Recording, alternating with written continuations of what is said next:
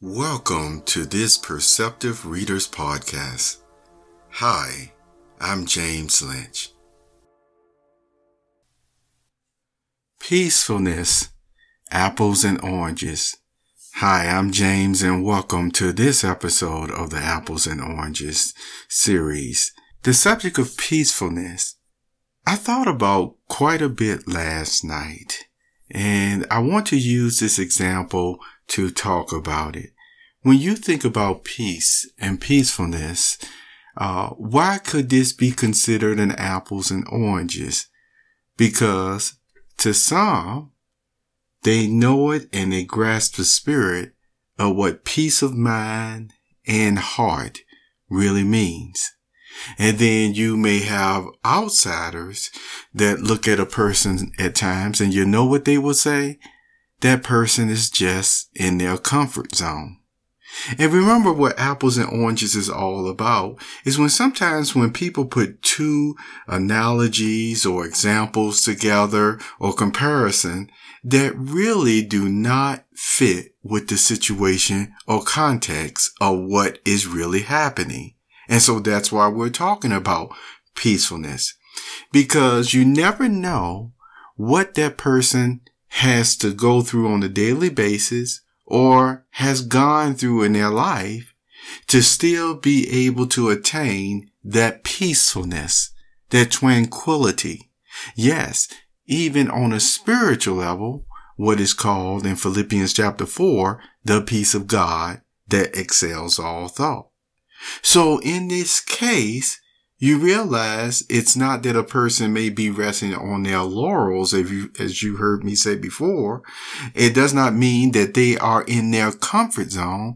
It means that the blessing that even God said he would give the persons, no matter what type of trials they have been through in life and trauma, what they have been going through in life, or even now pressures in life, that, hey, they found that balance, that core balance that they needed, you see, to have the peace and tranquility. Yes, it may come through several activities. And this is what I was thinking about throughout the night. One of them may happen to be gardening. You see, gardening. And the other one may happen to be, again, something that is very precious to a person. You know, I've used this example in one of my writings about artists, and also an interview that I had with an artist at one time. And this goes to show you how a person can end up having peace, but it doesn't mean that they have an easy life. For example, in this one artist that I had an interview with at one time had actually had a background of management, also having to help many persons with maybe social problems or what have you, or difficulties that they were having at the time, because this is what supervisors have to deal with, you see, sometimes. And so, of course, there was all sorts of other situations going on in this artist's life. But do you know what brought them peace and tranquility? It happens to be art. You see, painting. And when you look at the website, you know there's been other features like Bob Ross. And remember, he was a painter with a very soothing voice. And you can tell that was his life. And so if people wondered, oh boy, not only did he have peace, but it just came and flowed off him, where was it coming from? Him being able to engage in that activity that was needed, which was painting. So you can ask the question, if he didn't have that outlet, would he have been, so calm and so centered, if you will, with his peace? Well, one thing that I found out from an interview with an artist is that this person actually did express that no matter what they are going through in life, if they were able to always set aside that time to paint, you see, use that as an outlet, centering, meditation, if you will, it always brought them right back to their center, to their peacefulness.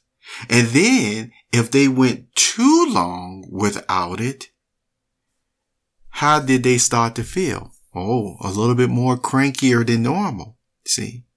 Now, sometimes people may actually look at the situation and say, well, shouldn't that person just become stronger in this area or that area? And this is what I want to share in this apples and oranges. The reality is, as you heard us talk about, since we are made up with unique personalities and gifts that come from who? Some of you quickly said God. Then that means He made us this way, you see, on purpose with these gifts. See, some gifts, whether another person understands it or not, as far as the activities and the nourishment that they need to maintain themselves, which involves that gift, even if a person doesn't understand it, doesn't change the fact that it still wasn't a gift from God. And there are certain ways of, once again, developing our gifts and maintaining ourselves. You see, when people think about food and water, without a doubt, we know it's important that we have those things to nourish our body. So nobody is going to say, oh, you just need to be strong enough never to eat or to drink water. That sounds ridiculous, isn't it?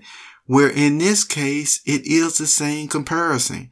There are activities and routines that we go through in life, even with our gifts and the hobbies, that are actually nourishment for our mind, to actually continue to cultivate peace in our hearts.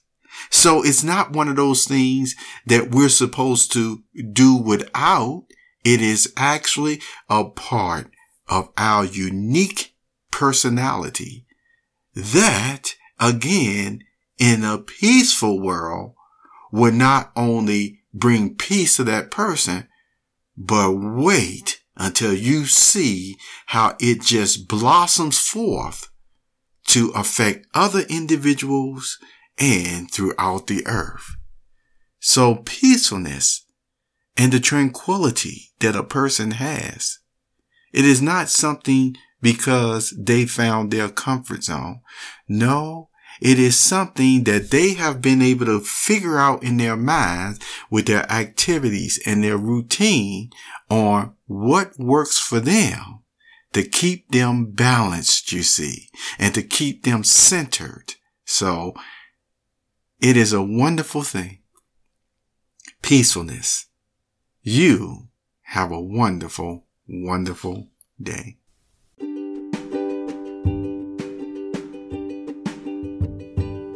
You have just listened to the Perceptive Readers Podcast. Remember, until next time, if you read something that encourages you to improve or enhance your life for the better, it becomes your reality.